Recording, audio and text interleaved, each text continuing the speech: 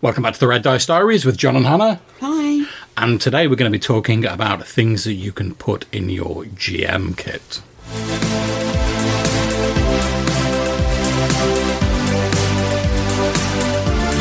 Okay, so this episode is related to a call-in we had a while back. I think it's from Jason, where he was talking about what we're going to include in our sort of GM's reference library. Now, hopefully we're talking a bit more in the future about books and things like that inspire us, but we thought we'd start off by talking about a few things that, as far as we're concerned, a GM should have in their sort of GM pack, if you will. And now this could be, things you throw in a bag that you're taking to a convention when and if things get back to normal, or it could be things you have to hand when you're running a game online, which for a lot of us is the only option at the moment. So let's kick things off. First of all, I'm going to say index cards and pens. Now you might say, whoa, hold on a second, John, you said these could be for online games as well. Why do I need index cards if I've got things online? Well, for me, I find it very easy to just sort of like have a pack of index cards to hand, and if the player characters do something and I think, I must make a note of that for later on, just whoop an index card out, scribble something down. I haven't got to mess around with moving computer windows around, and I just put it to one side. At the end, I gather up my little pile of index cards, then I can copy them into my final computer notes or whatever. Or if you're going to a convention, like an in-person convention, either before or after the present interesting times in inverted commas, you can put all your notes on a little pack of index cards.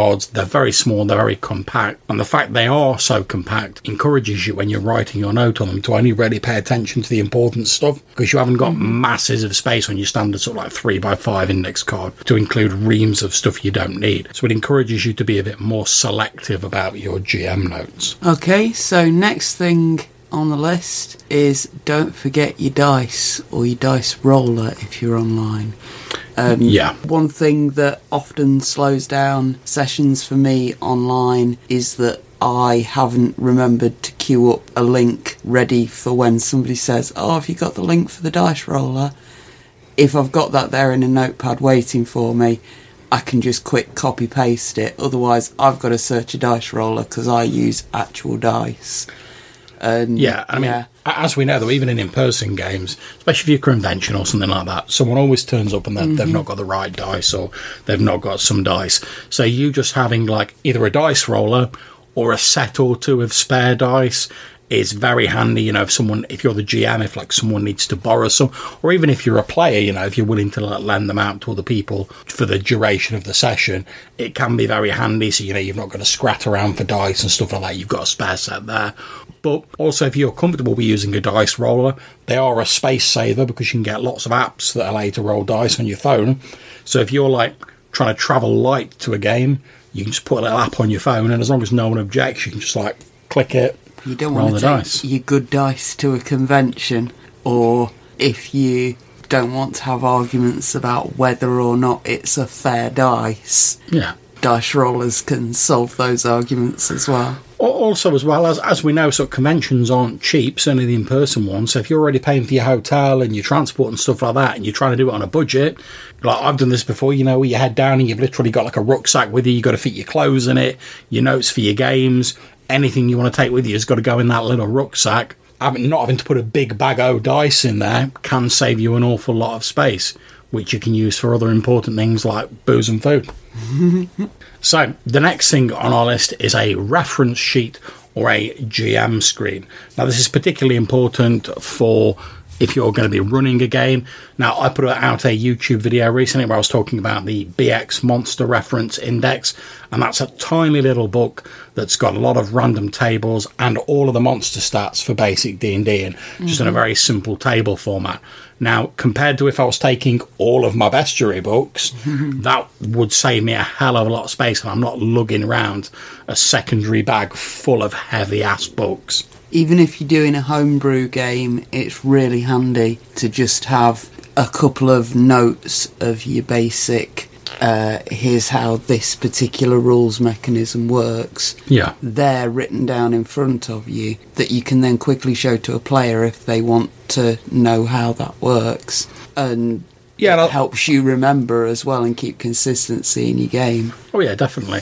And I think we can sort of fold cheat sheets into this point as well, because lots of games they'll have like a summary sheet or a cheat sheet. Although, to be honest, if your game doesn't, and you know it fairly well, there's nothing to stop you creating your own with the tables and whatnot that you commonly use. I've done this for a few games like Lamentations of the Flame Princess and stuff like that, just so I've got like a 2A4 sheet with all the common rules on it, and just being able to fold that up on a piece of paper, tuck it into the pocket of your bag or whatever. If that saves you having to take like 2 or 3 books, that's great. Okay, so let's move on to the next one, which is blank character sheets. Yep, so depending on how your game runs, you're probably going to end up with some character deaths at some point in the game. Yeah. Or if not, there might be a new player suddenly turns up out of nowhere. I think we've all had that happen once or twice as well. Yeah. And it's just nice to have those blank character sheets there. I mean, sometimes it's just that one of the players has written so many notes and crossed out and rewritten so many things because the character's been there so long. They need a fresh sheet. They just need a fresh bit of paper to write it on neatly.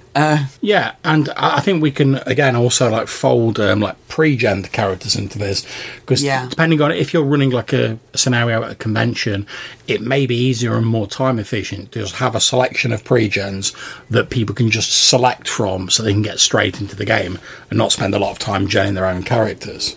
And this is something that when I've been doing the game with the like A characters, the main characters, and then the B characters that just turn up for that's your Star Trek game, yeah? Yeah. The B characters would effectively be like pre-gen characters. You need them there ahead of the game to take to the game, and having like a little pile of random Klingon thug, random Nausicaan assassin, random Ferengi trader, random Vulcan scientist. Yeah, so sort of archetypal characters. Just a little bag of NPCs that you can pick at. And while that's more character, it does sort of tie back to your references from earlier. Just having like a couple of random bits to pick at to save you having to do work during the game. Yeah, and I mean, I think if you're running like a campaign game and someone dies, you can maybe, as we've said before, you can maybe schedule a break depending on the system,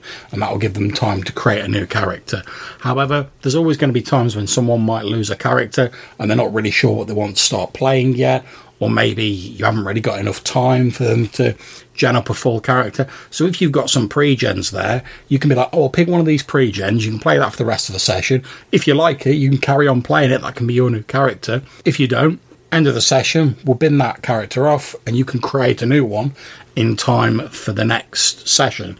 And at least it means you've not got one player sat around twiddling their thumbs for the whole session, because that's going to be really boring for them. And obviously most of us would prefer that everyone can get straight back into the action and enjoying the game as quickly as possible. So the last on this short list is a book of random tables / a name list. Now, obviously, there's varying degrees of enthusiasm for random tables out there. Personally, I love them. I think they're great as idea generators, or, if you get stuck, you can roll on a random table. I mean, obviously, I run a lot of sort of old school sort of D&D style games, which random tables are like a big part of. But even if you're not running a D&D style game, having like just a list of names that are appropriate for your genre can be very handy. Now, this is where if you're running a game online, you've got a bit of an advantage here, because there's 1,000,001 different websites out there with random name generators on. Generator. Yeah, and preferred. Yeah, Donjon's got some great fancy name generators on as well. But you can just click on that in like a different browser window, and you can bring up a list of names. That's absolutely great. And there's other random generators for practically everything you can think about under the sun. However, we do tend to sort of like sometimes forget about these when we're doing like more sort of like in-person games, but just having, even if like say you're going to a convention the next day, like back when sort of like real conventions are happening, then maybe just go onto that random generator like the night before and maybe just print off a list of like 20, 30 names or whatever. Then while you're running the game, if suddenly one of the player characters develops an overwhelming interest in, what can you tell me about this like random doorman NPC at the hotel? And you've got nothing written down about it apart from the fact he's the doorman at the hotel. At the very least, you'll be able to look at your list of names and go, oh yeah, he's called Richard Tompkins. And obviously, if you've got like another list of like characteristics or whatever, you can quickly piece something together without you having to like think loads about it and add to your sort of cognitive load before you actually run the game. So there we are. Those are 5 things we think GMs should put in their GM pack. Index cards and pens, references and GM screens, dice rollers or dice rolling app, whatever you prefer, blank character sheets, and a book of random charts and names. So we hope that's been useful and interesting for you. Those are the sort of things we tend to take with us when we go to like conventions or when we're running games in person or online. If you'd like to get in touch with us, maybe tell us what you put in your GM pack, or ask us any other questions, or perhaps even suggest things you'd like to see in future episodes, you can do so in a number of ways. You can leave us a voicemail message using the SpeakPipe website. There's a link down below. Or you can send us a message on Anchor, again, link in the description. Or if you prefer to send us an email, you can do so via the address rddrpgpodcast@gmail.com. Until we see you next time, take care, stay safe, and keep gaming. Bye.